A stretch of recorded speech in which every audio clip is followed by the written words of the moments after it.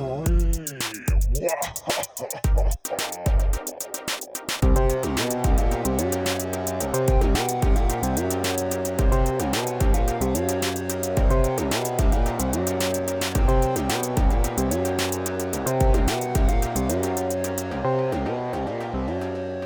is Teenage Scream, where we lovingly dissect the best and the worst of 90s teen horror. I'm Heather Parry, wrapped in a curtain, and with me is my co-host Kirsty Logan! Yay! Episode 1! It's season 8, Heather. It's too much. It's too fucking much. It's 7 seasons too much. That's a lot. It really is. I was just thinking about when we started and bet you never thought. I was so young then. How naive we were. How simple life was. Oh, Rosie's immediately just fucked off. Bye. She's just going to stand by that door now being like, can someone allow me out? I've had enough, I don't want it anymore. Doing this again. Here's why she doesn't want it. Because we're talking about the Fear Street movie. Number 1, 1994. Well, actually, we should say what we're doing overall. Oh yeah, that's a good idea. So, in case you aren't following us on Twitter, what are you doing? I mean, if you're off Twitter, good life choice. Yeah, don't be on Twitter, burn Twitter. We haven't made that life choice yet, but maybe it'll come. I'm about to have like 2 weeks of not being on it, hopefully, and I'm really looking forward to will it. be on it. I'm really trying not to be one of those people that has to announce. One of those persons. Those people are like, I'm not going to be on Twitter for the next 24 hours, so if anyone needs me, and I'm always like, fuck off. Who fucking needs your tweets? Anyway, if you're not following us on Twitter, you may not know that this season is going to be all Fear Street all the time. Yes. It's just constantly wired to my brain. Because I'm angry at Heather for unknown reasons. I've hurt you. And wanted to inflict it on her. This is how you choose to process that. Yep. So, 10 episodes of Robot Stein. And more, in fact, because we're doing it on the Patreon as well. We're doing sort of Fear Street prequels, House of Evil. Yeah. On the Patreon, which you can join, and we'll tell you at the end how to do that. And we want to say thanks to our Patreons for sticking with us, because we haven't had any mainstream content main content for a while. We've been maintaining the Patreon every month, but so thanks for sticking with us. Yeah, and all the people that aren't on Patreon, just giving a fuck still. Yeah. Can't believe you're still here. The amount of people, every time I'm like, we're doing a new season, and people go, oh my god, I'm like, really? Do you still want to listen to this? You're not sick of us? Our literal partners who love us are sick of us. I'm sick of us. I can't listen to my own voice anymore, honestly. Oh, it's too much. I used to listen back, but now I'm like, I hear me all the time. Maybe it's because I'm sick of seeing my own face as well because of Zoom. I can never want to see a mirror. I've started specifically asking people, and I fucking hate phone calls, but I've started to be like, can we have a phone call instead, because I just can't go on Zoom anymore. The one difference of that is yesterday I had a Zoom mentoring meeting with someone, and I looked great. I don't know if I found just good natural lighting. Good lighting. They got a haircut. I was like, look at me. Oh, all right. I don't think I've ever had that experience. No, I Maybe definitely one day. haven't. We've done the usual thing. If you have your Teenage Scream bingo card, and you have one of the boxes is introduce the episode and then waffle about shite for 10 minutes, you can just tick that off right now. Well, Kirsty, speaking of bingo cards, oh yeah, don't you have a new bingo card for us? I do have a new bingo card. So I have created an R.L. Stine bingo card. Oh dear. I don't know how relevant it's going to be in this film because he did not write this film. However, when we get onto the books, we'll be coming back to it. So you can make a bingo card if you want, or you can just play along. So here's what we've got. Number 1, jump scares. 2, bland menacing. 3, girls fighting over a basic dude. 4, white blonde hair.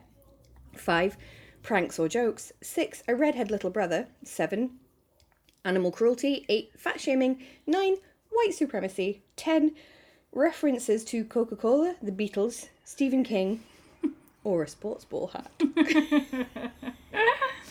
So, let's see how we go with them. You want to make a card? You want to just do it in your head? Do what you want to do. We support you. And I was just thinking we can't start with the usual cover. No, we can't. Can we? In fact, we should tell people that what's happened here is that we somehow won a prize. And the prize was to see the Fear Street film early. Although that's irrelevant because it's been on by the time that we're going to release this. Yes, but on the time of recording, I see. we have seen it before you guys. So we have advance information. We're just sharing it in a tardy manner.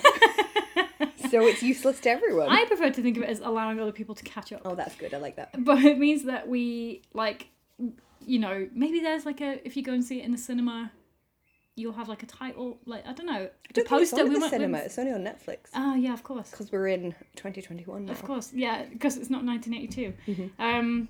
Was there a poster? Do you know, I don't even know, but I've done an alternative. So usually we do the cover and we read the first page. So what I've decided to do instead is a sort of dramatic, not quite a reenactment, a dramatic summing up of the opening few minutes of the film. Can't wait. Well, my Amdram is coming out now. Getting my middle class legs on for this. Okay, here we go. We open in Shadyside Mall with a fancy lady in a bookshop buying a trash book for her daughter. It's a Robert Stein book, except it's not. He's called Robert Lawrence. Oh, I didn't notice that. Yeah, right?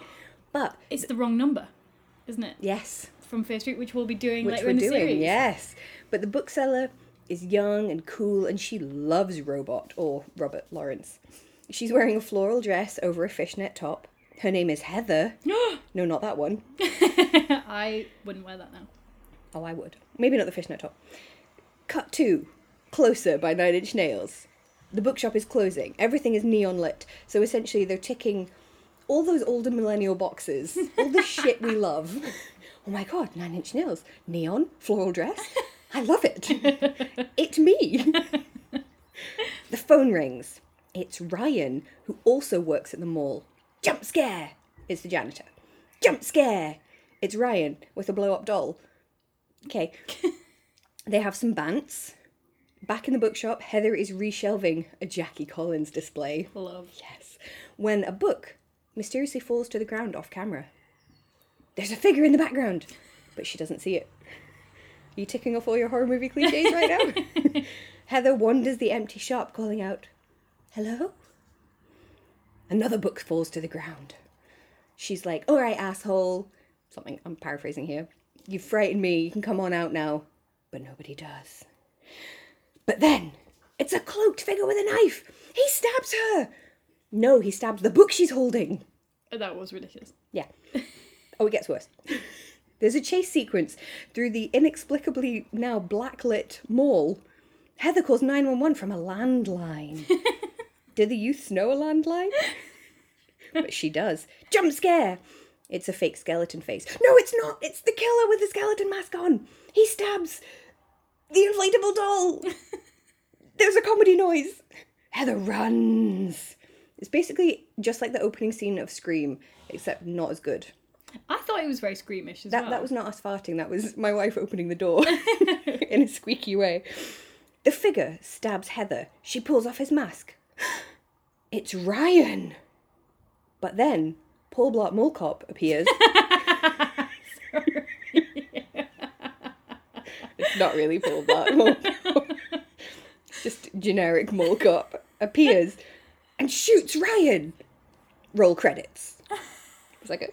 That was really good. Can I just explain my ejaculation there? Go on. So our friend, brilliant poet Andrew Blair, once did a entire performance on Paul Blart Mall Cop, which was just him moving the syllables around, right? Just the funniest fucking thing I've ever heard. And you go on about it all the time. I just thought it was so funny, and it was like in this little bookshop. Was it in Lighthouse in Edinburgh? Maybe. I don't think I was there. You've just told me about it. It was so good, and I think everyone else in the room just didn't really know how to respond.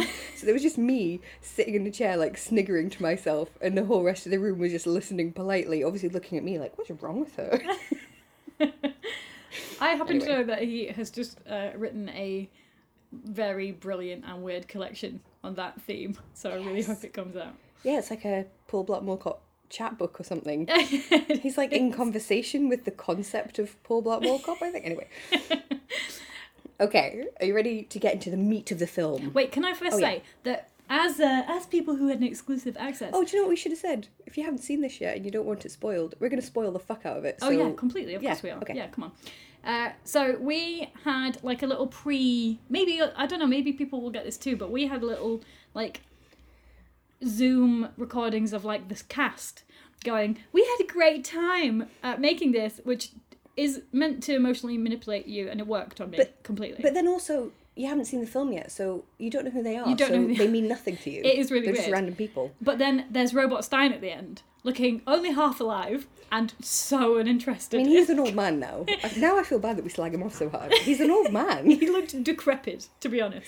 But he's also like, he didn't write it, so he's fucking livid probably that he probably doesn't even know what Netflix is. He probably doesn't engage with the internet. Harsh. My mum's got Netflix. She's in her 60s. Well, how old old do you think he is? Let's have a look. He must be mid-70s, I reckon. Do you think? Oh, hang on. 77. Come on. I think you're underestimating 77-year-olds. My great aunt's got Netflix. I know. She's in her 80s. Look at Noam Chomsky. Look at, not that he's on Twitter or anything. I don't know why I really chose him. Look at David's grandma, Pamela, who's 92. I will look at her. What's she up to? She's so fucking good on WhatsApp. She's the best WhatsApp person. She just drops in these, killer sarcastic messages. Does she do the emojis and everything? She does. Does she have... What are they called? Is it memojis? Where it's you doing different things? No. Memojis? Surely it would be memojis. Yeah, I'm mixing up memes now. But that's me being an older millennial. I just feel like he's doesn't really know what Netflix is. Isn't going to make any more money from it being popular. He's already been paid, so he's probably like, why the fuck have I got to do a fucking video? But they'll reissue all of his books now. He doesn't think about these things. Oh my god, he's sometimes known as Jovial Bob Stein. That can't be real. Nobody would say that. That's a name you've made up for yourself. Jovial Bob Stein, I love it. Jovial Bob. Let's invite Jovial Bob. Come on. It's like me calling myself Really Attractive Heather. Or should we invite Really Attractive Heather? Or is That's you. Energetic Heather. Let's invite Energetic Heather. You wouldn't do that. Just deciding what you want to be seen as and then giving yourself that. You can't do that. It's really smart, Kirsty. It's that's for other people to decide what you're like. All right, you ready for the meat? The meat of the story. You know what? I think we're going to disagree on this film. Why? Because I'm feeling different. You don't know what I think. You don't know what I think. Well, I know that. Ever. we kept it secret. We were on WhatsApp last night, being like, "I've got shit to say." I'm like, but I'm not going to tell you what it is. I'm going to keep it a surprise. So we don't know what one another thinks of this film. So no. I have thoughts. So we immediately find out that crime-ridden Shadyside is right by the lovely, safe, rich Sunnyvale, not Sunnydale from Buffy, but Sunnyvale. We meet our main character, Dina, her nerdy little brother, her friends, who I immediately forgot. Please don't make me remember any of their names or what they look like, because also one of her friends looks just like her. Very similar to her. And at several points I was really confused, and the only way I could remember is that her friend usually had a ponytail. Yeah, or they had slightly different outfits. Yeah, it was quite confusing. There's also a primo 90s playlist, aka my Spotify. Can I fucking talk about the music? Go on. My god. So, do you know what diegetic means? Mm-hmm. Do readers and listeners know what diegetic means? Let's explain it. Let's do some movie crit 101. Diegesis is things that occur within the film, right? So it's not overlaid. I like how you're asking me. I don't fucking know what people know. I don't know what people know. I don't know. So yeah, if it's diegetic, it's within the world of the film. So the characters are experiencing it. So I think that most of this is diegetic music. So they're listening to it too. Well, at this point it isn't, because they're just walking through the school halls and the music's on. But then at another point, a character puts headphones on and you're like, okay, so that's diegetic. But also Closer by Nine Inch Nails is, because it's playing in the thing. Anyway. Well, is it? Because it suddenly stops and nobody switches it off. Oh, I don't know then. Yeah, I don't know. Anyway, Closer by Nine Inch Nails, which made me go, oh my god, they're playing Closer by Nine Inch Nails in a Fear Street film. That's got the word fuck in it. Yeah, but this is part of my issue, is it's not a 90s film, it's 90s nostalgia, which is not the same. Okay. But we'll get there. It's got Garbage, Only Happy When It Rains. It's got Portishead. Mm-hmm. I was so stunned that an American production would have Portishead in it. I think Portishead were big in the US. Really? Yeah. Really? Yeah. Really? I mean, I don't fucking know. I didn't live there. Americans, do you even know who Portishead are? Radiohead, of course. Killing Me Softly by not the Fugees. Mm-hmm. White Roberta Town. Flack, was it? It might be. I mean, it was been done by a bunch of people, hasn't it? White Town, Your Woman, which again I think of as really British, but maybe it isn't. Sweet Jane. by whoever did it in the 90s, Firestarter by The Prodigy, and Hey by the Pixies. I love all of those songs. They also had Damn I Wish I Was Your Lover. Oh, yes. What a tune. Like, it's just really good music. It is good music. However... We're really going to disagree. Yeah. Many of these songs, because I noted down, like, Garbage Bush, Portishead, Radiohead, Damn I Wish I Was Your Lover, Insane in the Membrane, all occur within, like, 2 minutes. Yeah. So the use of music, I think, is clunky as fuck. It's like someone has taken a 90s playlist, aka my playlist, and just put it on random, and then being like, yeah, that's fine. We'll have that. All right, before we go ahead, what were you expecting or wanting from this film? I don't know. I tried not to have expectations. I just took it as it was. So I was expecting to really not like it. I don't know. Like, how do I describe this? Maybe I would say that, like, a lot of American teen things I don't really like now. Or, like, things that are revisiting old things.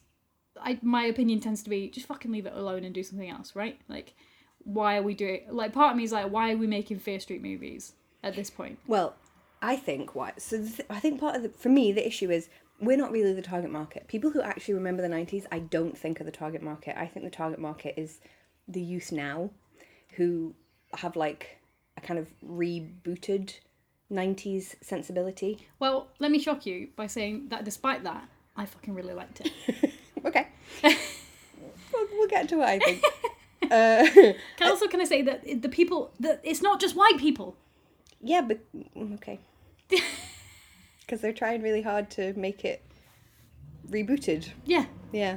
But it was the first story that had people of colour in it, Kirsty. Yeah. Oh my lord. Yeah. I'm shocked. Anyway, we'll get there. So at school, everyone is talking about Seraphia, the witch, who's back, apparently. No one seems sad or bothered that 9 of their schoolmates just got murdered in one night at the mall, which is kind of weird. The school's not that big. I think they do. They're like... No, because they have to go to this memorial and they're like, memorial, and they're just more concerned about their sex lives, really. I just thought it was weird. Surely they must know these kids. I'm just imagining, like, when I was at school, if 9 people from my school had died at once, that'd be fucking huge. How big was our school? Not, well, medium big. What's I don't that? know how many people were there. We had like 1,000. Yeah. I don't know how many people were there. But, like, maybe it's not in a year. Some people at our school died. Like, a friend of mine killed herself, another friend drowned, like, my friend's brother died. And, like, it was a big deal. Yeah, a kid at our school died. I suppose, yeah, I don't know. That's Anyway. a fair point. So I thought that was a bit weird. All Dina cares about is her ex, Sam, who is apparently this basic dude who she watches groping a cheerleader. But plot twist, Sam is the cheerleader. Lesbians! Lady Sam. So it's a lady lesbian. they go to this memorial and there's, like, all this conflict between the Shadysiders and the Sunnyvalers, which is, like, really so heavily signposted in the beginning, but, like, is forgotten for the entire rest of the film. But it was, like, also, like, very highly, like, class implied. Like, but also kind of, like, race coded as well. Mm-hmm. And I thought that was just, like, smart and fun. Okay. Your face, mate. I truly did not expect that face to happen. I think you had really low expectations of this film. Yeah. Why wouldn't you? Yeah. I can't believe you had high expectations. I don't know. of it. I didn't have high expectations, but I don't know. I thought I would care more about it. Anyway, so this bus of Shadysiders runs a car of Sunnyvalers off the road. But more importantly, Dina and Sam start getting nosebleeds. And Sam has this weird witch vision. I just realised Dina's nosebleeds never really go anywhere either. Isn't it drugs? She just doesn't do any drugs. It's meant to be the witch. So, again, we have some attempts to make it modern, which Heather has touched on. We have some sort of basic level homophobia in that Sam's mom and pals are like, you can't have a girlfriend, that's disgusting. Like, okay then. It doesn't feel real. It's like a sort of, they're like both very pretty, able-bodied, cis women. but like that's disgusting. Like, okay, fine. I mean, I can think of two. I can think of a couple that we know who are pretty able-bodied cis lesbians who are experiencing that. Yeah, it's not that you can't experience that. I don't know. I just was like, well, you could dig a little bit deeper, but okay. Dina's pal is also dealing pills around the school, and there are some black people. Yeah. Okay. There's also some, just to really drive home the Robot Stein-ness of it all, we also have more jump scares of someone pulling a duvet off a bed and someone coming around a corner. Thanks. Just stop. Enough with the jump scares. So, because the car was driven off the road, Sam is in hospital. And Dina visits Sam in the hospital. They have an argument. And then her friend, whose name I can't remember, gets stabbed by a skeleton face. And then there's a sudden escalation of violence. And there's like a dozen stabbings during this chase through a hospital. Dab, sudden dab, escalation of sudden violence. Yep. Sudden ejaculation of violence. You can add that to your bingo card. Sudden escalation of violence. Dina rips off the killer's mask, and it's Ryan. But he is dead. Paul Blart Mall Cop shot him. How it can be. How it be? How it be. Well, let's find out. So then they go and they report to the police, who are useless, essentially, and don't believe them. Which is good. Which is very point horror. It's not very Robot Steiny. Yeah. But it's very point horror. Often the police are really useless in point horrors. Yes. And they don't investigate anything and they don't believe the kids. But I also felt like it was a nod to current events. It was a very clunky and useless nod to current events that goes nowhere. Yes. Like many of the things in this. I think what the difference here is that I have seen this as something is adapted from source material, which is dog shit. And you've looked at it as a like, genuine could it film. just be an actual film? Yeah. Yeah. Yeah. So we've got wildly different expectations here. I think the thing is, right, I'm like, how does this stack up compared to the books? so I've watched like quite a few of these like remakes of older horror properties. Mm-hmm. So like you probably haven't seen them because I don't think they're your cup of tea, but so for example like the Scary Stories to Tell in the Dark film, or the recent It films. No, I haven't watched those. No, I didn't. No, I know they're not really your kind of thing, but I've seen them, and to me, this film is very, very of that type, which is like, it really strongly reminded me of the Scary Stories to Tell in the Dark film, which, again, has this kind of like pretty neon colour palette, and it's like this sort of racially diverse group of young people, and it also, some of it doesn't really, like, it sort of makes these nods to like diversity or issues, but it doesn't quite logically follow through on them. And it just tonally felt really similar, like that you would have this scene of like running from a baddie. Oh, now we're gonna have the more tender, quiet character moment. You know, it's like I don't know if the same people were involved or something, but they definitely have like really similar vibes. Yeah. And it seems to just be what's in at the moment. And again, I don't really know if it's actually aimed at people who remembered them first time around. I think it's aimed at like young people now, which is, there's absolutely no problem with that. But I just feel like maybe that's why they never really click with me, because they don't feel real. They feel like a kind of, I guess it's like someone who lived through the 50s watching Grease and they're like, this is ridiculous. See, I'm not expecting them to be real. No, at all. In fact, I don't want it to be. Not even real, but just some kind of verisimilitude, as we always talk about when we talk about writing. Like a feel of real. I didn't want that at all, and didn't get it. Yeah. I was like, what can you make out of this steaming pile of dog shit that you've been given to adapt? Well, I guess I didn't understand. So I feel like, why set it in the 90s? Why not set it now? It's set in the 90s because the books were published, well, they were published in the late 80s, but published around then. So only one set in the 90s, weird. isn't it? Yeah, only this one. And the next one's the 70s. 70s and the next one's the 1600s. Which we can kind of see where it's going to go. So I just thought it was a weird choice. Like, why not set it now? But why set it now? Because it feels like it's set now. But the entire thing is it's a nostalgia trip. But People aren't going now. The only thing that's a nostalgia trip is the music. Nothing else is 90s in it. Nothing else is nostalgic. But it's like a Fear Street story. Like a landline. And the Fear Street is from the 90s. It is, but... You're making... But they're actually made in the 90s. But but the style, the I mean, why do people read these books now? Why do people listen to this podcast? Because it's this like very of its time, you know, like the gender politics are awful. Like it's got the same feel. Like I actually thought the beginning of the film was quite different to the end, to the like last half maybe.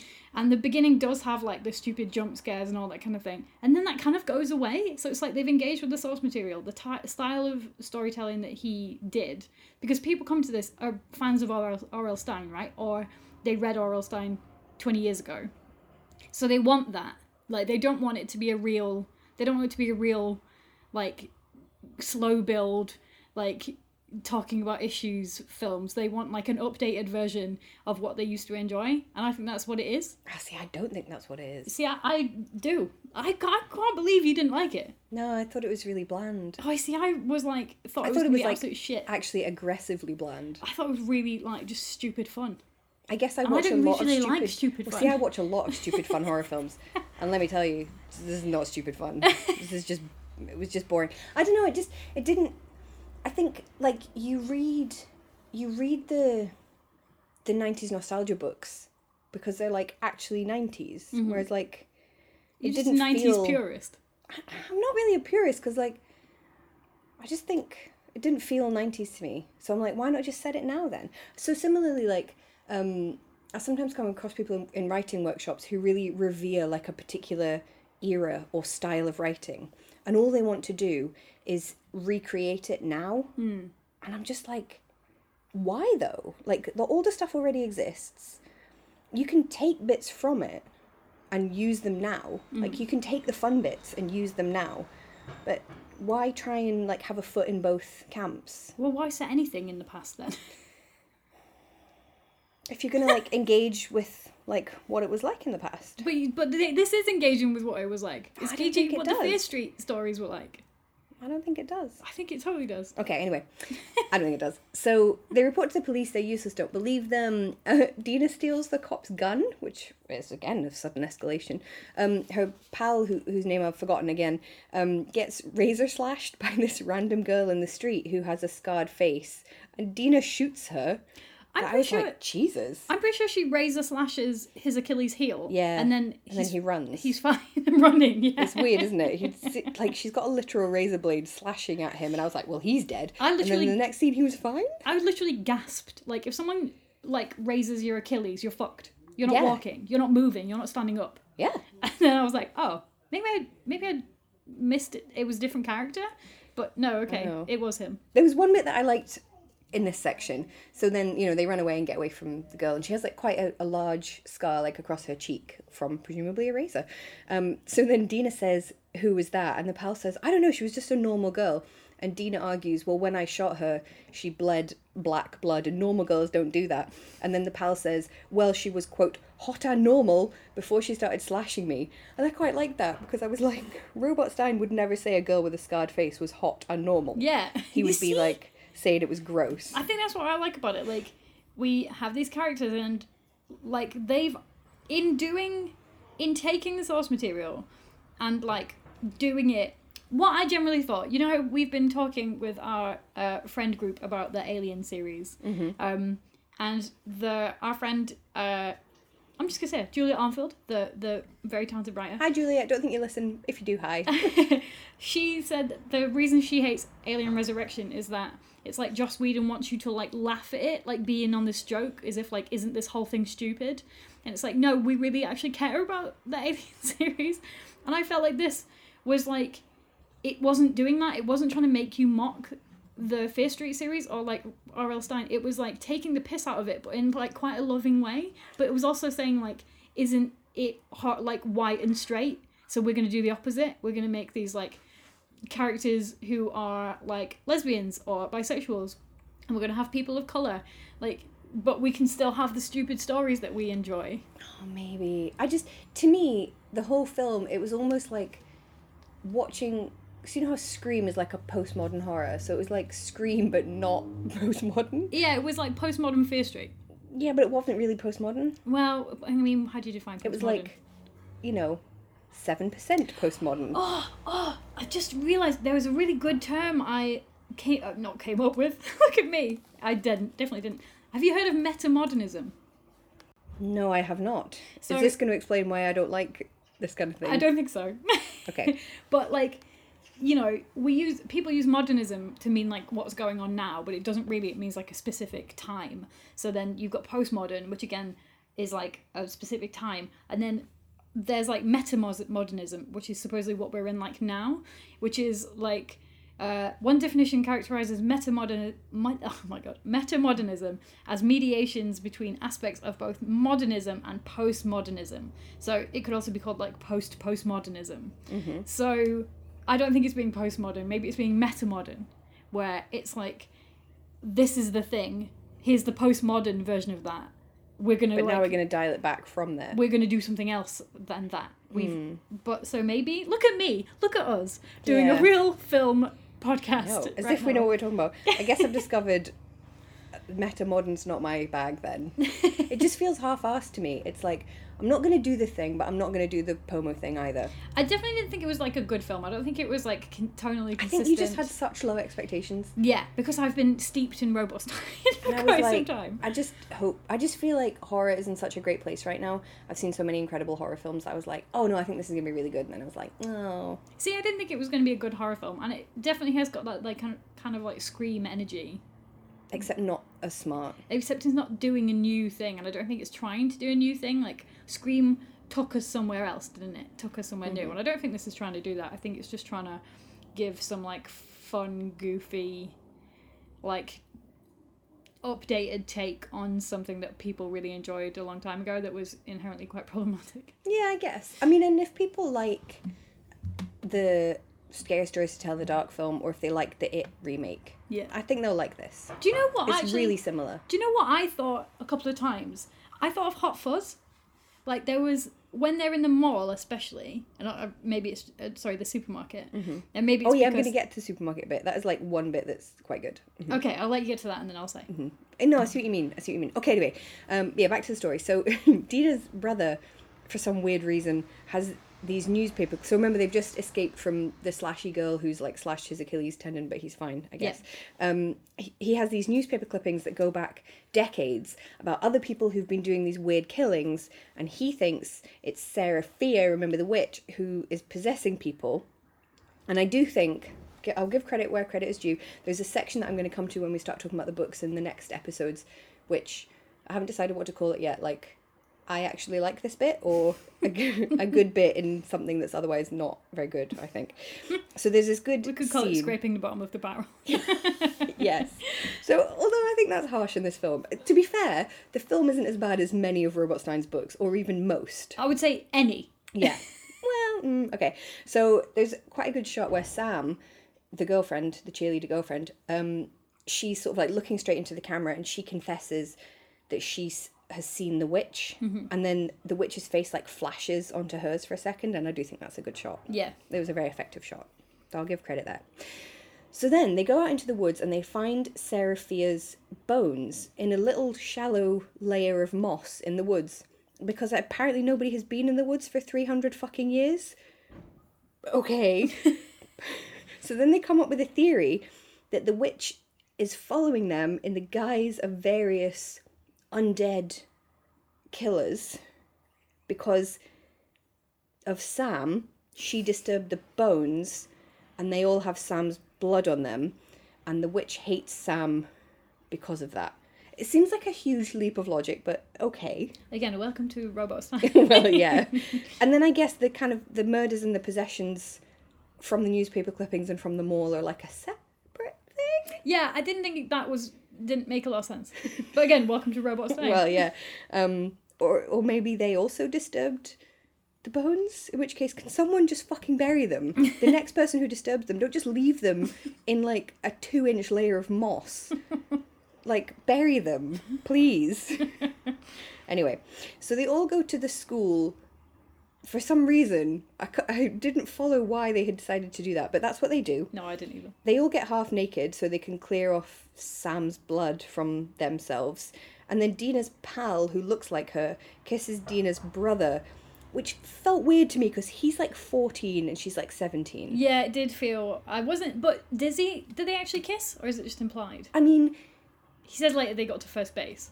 Which is kissing, right? Or yeah. she says like barely first base. But I mean, admittedly, she does say, oh, you need to help me. And she's like standing there in her bra. So she's definitely like flirting with him at the least. Yeah. I was a bit like... Is she definitely 17? I'm just going by how they look. Okay. Like maybe they're actually the same age, but he looks like 14 and she looks about 17. He's made out to be younger and very naive. Yes, like a child, like a kind of nerdy little brother. Yeah. Which felt really weird. Yeah. And also, we have a little bit of lesbian sex, except they keep their bras on. I found... while I was like, that's amazing that we're having lesbian sex in a Fear Street film, I thought it was really funny and like just so obvious that they're both straight women, because the like titty fondling is the only way I can put it. Like over the top of bra. Also, you don't watch enough trash horror films. It is a poor trash horror film that does not have two girls in bras kissing.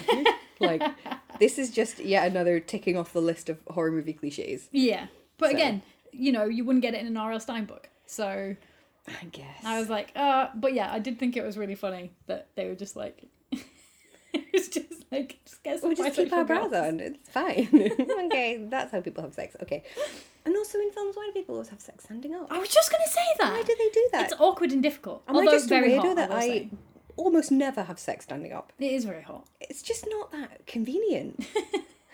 Most of the time. But I think the inconvenience is what makes it hot. Yeah. I don't like to be inconvenienced. Yeah, you really don't. I like to be comfortable. Especially if I'm going to come. Kirsty will only have sex if she's surrounded by like a plethora of pillows. Excuse me, I do not have my pillow fort. With someone fanning her. Someone feeding me grapes. David keeps bringing me cherries lately and just putting them in my mouth, which is actually great. I was going to complain. Then what do you do with the pits? I spit into his hand. Oh my god, Heather. He does it. Heather. He always... I'm like, get me a cup. Or like lean out, and he just goes, no, just do it. You're going to be living some BDSM life full time within weeks. If people are going to just take my shit that I don't want to deal with, I'm up for it. You're going to find yourself doing it in a restaurant. You'll put something in your mouth in a restaurant that you don't like, and you'll spit it into David's hand, and it's only when people start looking at you funny that you'll be like, oh yeah, that's weird. I think we're already those people. Oh god. To be fair, because of the pandemic, I haven't eaten in public with you for over a year, so maybe things have changed. Who knows? Love that. You've changed. You have changed. So then what they do is because we're following this logic, I guess, so they set a trap by mopping Sam's watered down blood everywhere all over the school, which brings the killers to them. I thought that was a good bit. Because they smell it like a shark or something. I mean, it's fine. I enjoyed that. So then they kill some of the killers, but then more come, so Sam decides to sacrifice herself. To be honest, I didn't really care. I don't know anything about her or any of them. So I'm just like, okay, bye. I can't really tell you apart from the other characters. I enjoyed the bit where they like make these trails of her blood past them as well, which was like, and then lock them all in the bathroom and then like put some shit on the floor and then set on fire. So then they like, the colours all burn inside there. And I was like, oh look, they're using their ingenuity to kill some people that need killed. I guess. And then, but also, I thought it was quite a good visual. Here's where the Netflix money comes in. Okay. That you all go in and then they'd all turn into I think the Netflix money all went on neon lighting. And the rights to these songs. But yeah, so they've all like exploded and they're just made of like, it's like a mess of sort of, I guess like ectoplasm everywhere, but like dark ectoplasm. And then it all comes together in his hand and it just looked good. It was a good visual. That was quite a good visual. But again, much like maybe you should watch Scary Stories to Tell in the Dark. I would be curious to know what you think. If you enjoyed this, you will enjoy that. Because similarly, like, see all the like baddie designs, the like monster designs? Yeah. Amazing. Like whoever designed those did the prosthetics or the CG. Incredible. But like you don't really care because like you don't really know anything about the characters and the story is also about an evil witch person. Maybe here's what has happened.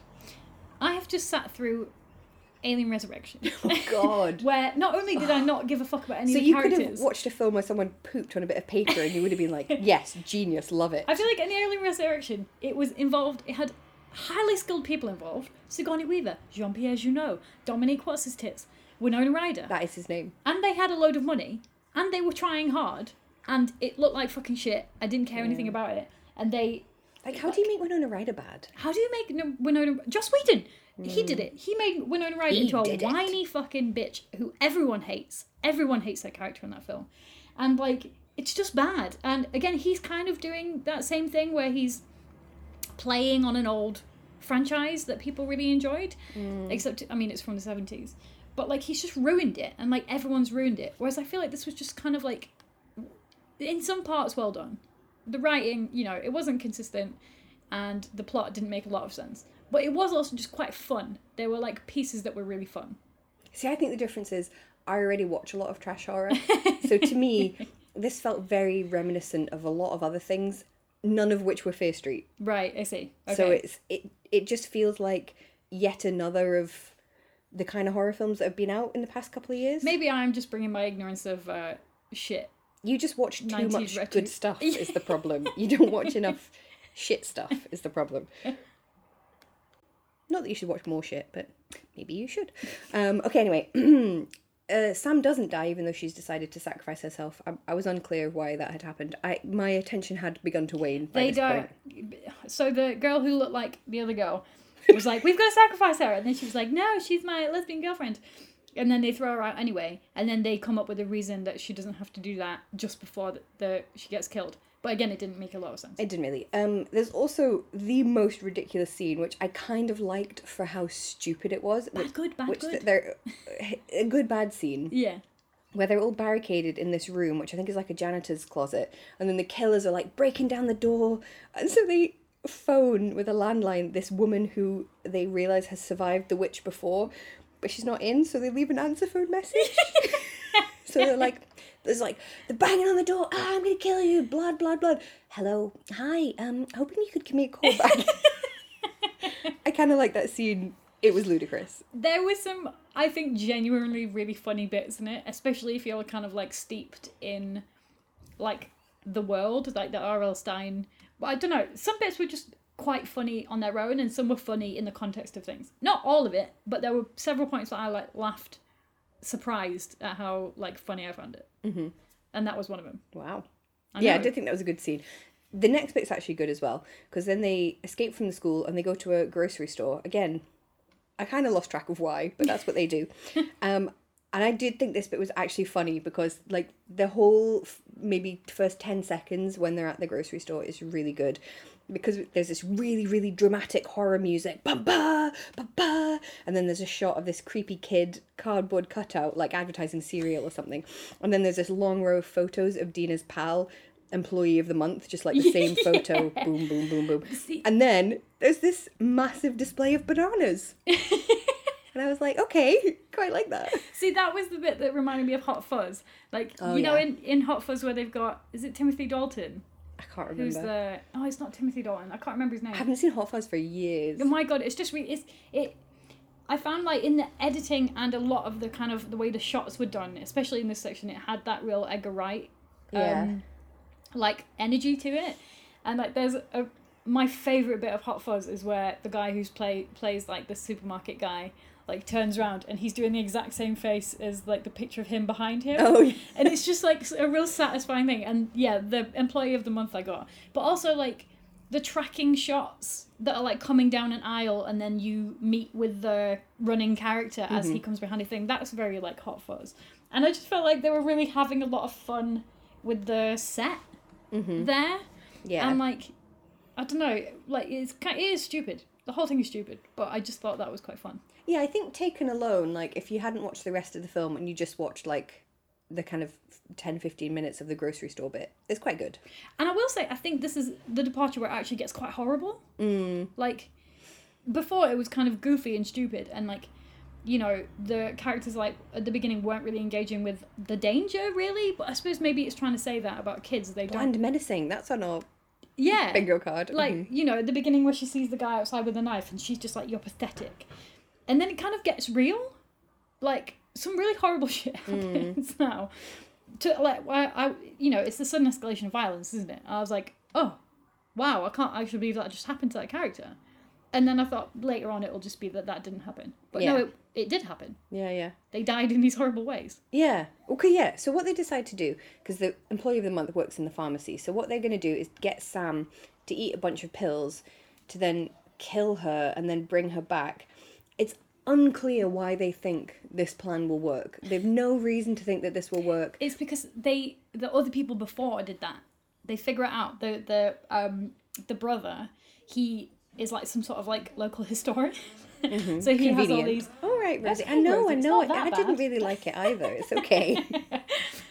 He puts it together what's happened from all these like paper clippings he's got, and he's like they figure out somehow that the way they got away from it last time was the person who was like not possessed, the person who was like cursed by the witch had to die.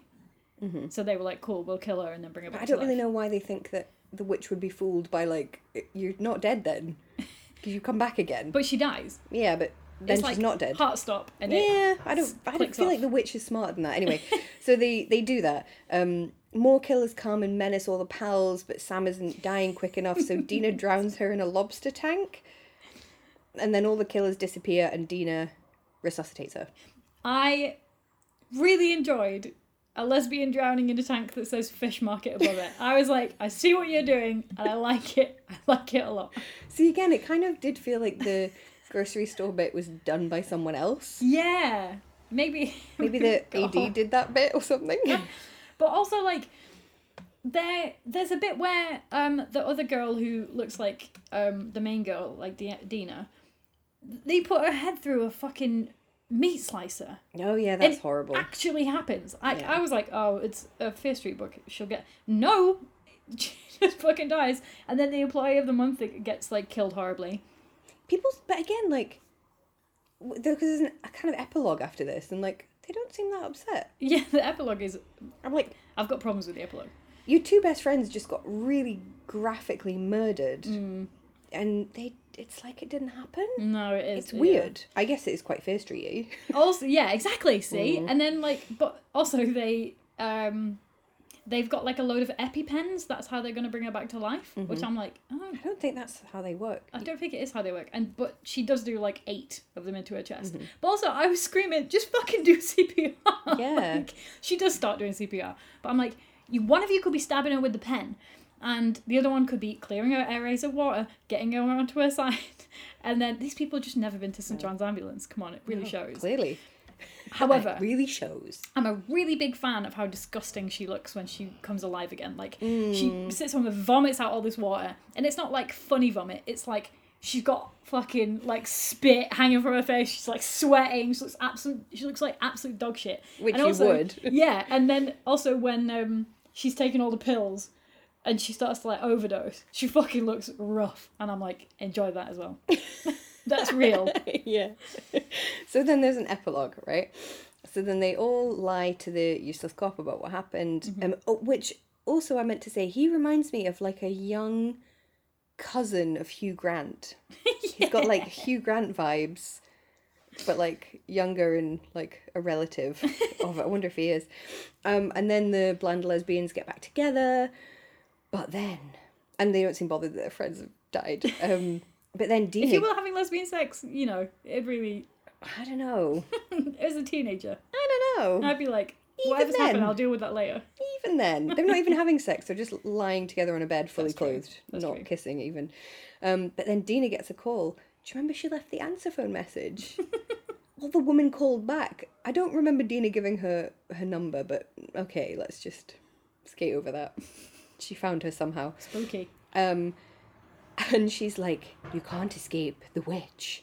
Because she looks around and then Sam has been possessed by the witch. I think. Yeah, that's I think what's happening. So. Yeah. And so she tries to kill Dina, but then Dina ties her up with the phone cable and vows to bring her back. The end, all ready for the next movie. Which looks, and there was like then a little preview of the next movie, which is set in the 70s and looks like a massive Friday the 13th ripoff. Right, okay. Which... we'll see. See, I was all ready for the film to be ended. Which we will see, because we're going to do it in the season. Yes. Episode 5? Yes. Or 6? 5. 5. The I was like, oh, look at that. They're back together, happy. Something will end. And then I just felt like that bit went on a bit long. Like, I liked the phone call, and then I liked the fact that Sam, like, stabbed her. Because I was like, oh, shit, didn't expect that. And then, yeah, the stupid tie her up with the phone. You can't tie someone up with a phone cord. Also, it was the longest phone cord in the world. And also, she's, like, rabid, like, full, like... a zombie. Like, yeah, like, no, like, The Exorcist. Yeah. But then, why wouldn't she be able to get out of a fucking phone cable? Like, that just felt a bit stupid. But, yeah. Yeah, it was setting up for the next film, one. Wasn't it? Yeah. Yeah. So, surprisingly, I really anticipated that Heather would hate this, and I would love it. And always a surprise. Really enjoyed it, and I thought it was fine. Like, my thoughts is... These are the parts... My thought is thus... I didn't even notice I'd done that. I'm tired. They're like the Fear Street books in that there's, at least in the early parts, there's loads of jump scares, the characters are paper thin and you don't care about them, and more importantly, it's not set on fucking Fear Street. Oh yeah. Like most of the Fear Street books but also aren't not set on Fear Street. However, the fashion isn't 90s, the dialogue isn't 90s, the tone isn't 90s. In my opinion, who doesn't work in Hollywood and who gives a shit what I think, you can't just chuck a bit of Soundgarden and Cypress Hill around and then be done with it. It didn't remind me of Fear Street or Goosebumps or Point Horror. Like I said, it reminded me of Scary Stories to Tell in the Dark film or like the It remake. It reminded me of like a lot of other horror films that are around right now, which is fine. I just think if you want something with like proper 90s vibes, to me this isn't it. It's not the worst film ever, it's fine, but... It didn't really do what I wanted it to do. I think if you want something that's engaging with the absolute dogshit source material of Fear Street, but you want it to be done better. I kept thinking... When in a Robot Stein book was there ever a fucking witch possession? I mean, it's not written by him, is it? It's like trying to evoke the spirit and kind of tone and structure of a Fear Street thing. I kept thinking... They could simply have looked at our Fear Street bingo card. Our Robot Stein bingo card. I did keep thinking, I think if we wrote a Fear Street book, it would be like this. Like, if they'd given us this, we'd have, like... You'd still want it to be, like, not an intensely deep or realistic portrayal of life, because that's not what the books are, and that's not what people like about them. I don't think we would. I think we would... What you would do, if you want to do an inversion or a subversion, you set up the original thing, and then you change it. But that's postmodern.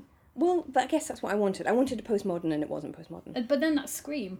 No, but that's different because that kind of consciously comments on it. And you don't think you have to consciously comment on it. You can still subvert it without stepping outside the narrative. So, for example, you know, like, we're always saying in these point horrors, like, there's always the trope of, like, the bad boy and you're sort of afraid of him and that's good and sexy. That, like, you would set that up. That, like...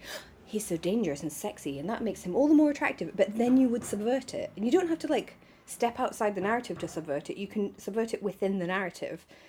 And I guess I wanted it to do that. But then there's no point me complaining that's not exactly what I wanted it to be. Like, I'm just saying it's not what I wanted it to be. See, I wanted nothing. I didn't want it. And I found that, weirdly, I quite enjoyed it. You were like, it wasn't just a 2-hour blank screen, so bonus. I didn't, like, there were genuinely funny bits. It evoked a lot of what I think of Fear Street, like Fear Street is, that I genuinely usually hate, and made it so I don't hate it. I thought the acting was, like, quite good for something that I expected to be quite low budget and, like, hammy. I mean, it's Netflix, it wasn't going to be low budget. Yeah, true, I guess. Like, interracial lesbian couple, I thought, like, you know, you just never get that in Fear Street, so I think it's, like, still... I know it's not, like... I mean, it's better than not having it, but I want more. There must be more than this provincial life. Can I tell you my Pari's favourite line? Mm-hmm. This internet bullshit is potentially exactly why you have no friends. Like, I thought there was just good, funny, like, bits like that, you know? Also commit to it. This internet bullshit is why you have no friends. Not potentially exactly. You see, I thought that was really funny. Oh. It's like, I don't know, that's just a good bit. I thought the relationships were quite nice as well. Like... I like the idea that, you know, the, like, racial tensions there as well. Essentially, this, like, black lesbian is, like, what the fuck are you doing? Trying to get, like, accepted by this, like, white heteronormative culture because you think it's better off than living, like, where we live, which is really deprived. That's like, weirdly never returned to. It's like, it did feel like the first half of the film and the second half of the film were, like, two separate films. Different, yeah.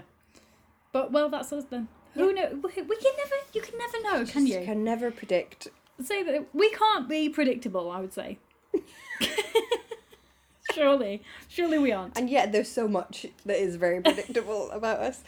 So that was the film. Let us know what you think, pals. How did you feel about this? Is the first time, we should have said, the first time we've done a film and not a book. Yeah, despite you on having the podcast. You pushing it. I've suggested it 1,000 times and then never followed through, which is very me. I should have just said yes because it's a lot easier than reading the book. It was fun as well. I enjoyed it.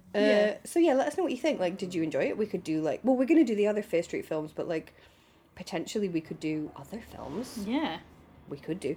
Someone sent us, was there not a Fear Street TV show pilot on YouTube that somebody sent us? I think we were going to do it on the Patreon, yeah, weren't we? Let's do that on the Patreon, So next week we are doing the first ever Fear Street book. For once, we're actually going in order. We're going to skip a couple because it turns out we usually do things out of order, and we've done a few of the Fear Street books on the Patreon already. So if you want the full complement, then you have to join to hear those. No one wants the full complement. So in the next week on the regular episodes, we're going to do The New Girl. And until then, do you want to tell us about the Patreon? I will tell you. In case people do want the full complement. Yes, if you do want the full complement, what's wrong with you? But also, you can go to patreon.com/Teenage Scream Podcast, and by becoming a Meatloaf level Patreon, which is basically the only one apart from the nice friend one, you can just $1. Chuck us a quid. If you want to chuck us more than a quid, you get a bonus episode every month. You get a pin badge, but also you get access to all of the old ones. Yeah, I think there's 30 now. And you keep us in gin and coffee. Yeah, which we really need. Both of which are necessary to get through for this. all the not the Teenage Screams, the Fear Street books that we're going to be reading. Oh my god, in the next few months. Books. And then you can also find us on Twitter at Teenage Scream _ and Patreon. Not Patreon. Instagram. I think I do need a coffee on Instagram at Teenage Scream Pod. Tell us what you think of the film. Yeah, really do. Yeah. And thanks, I guess. Is that it? Will we say watch the film? Watch the film. We're a bit rusty. Yeah. We're a bit rusty. What do we usually do at the end? Sayonara. Like and subscribe. Like and subscribe. Bye. Bye.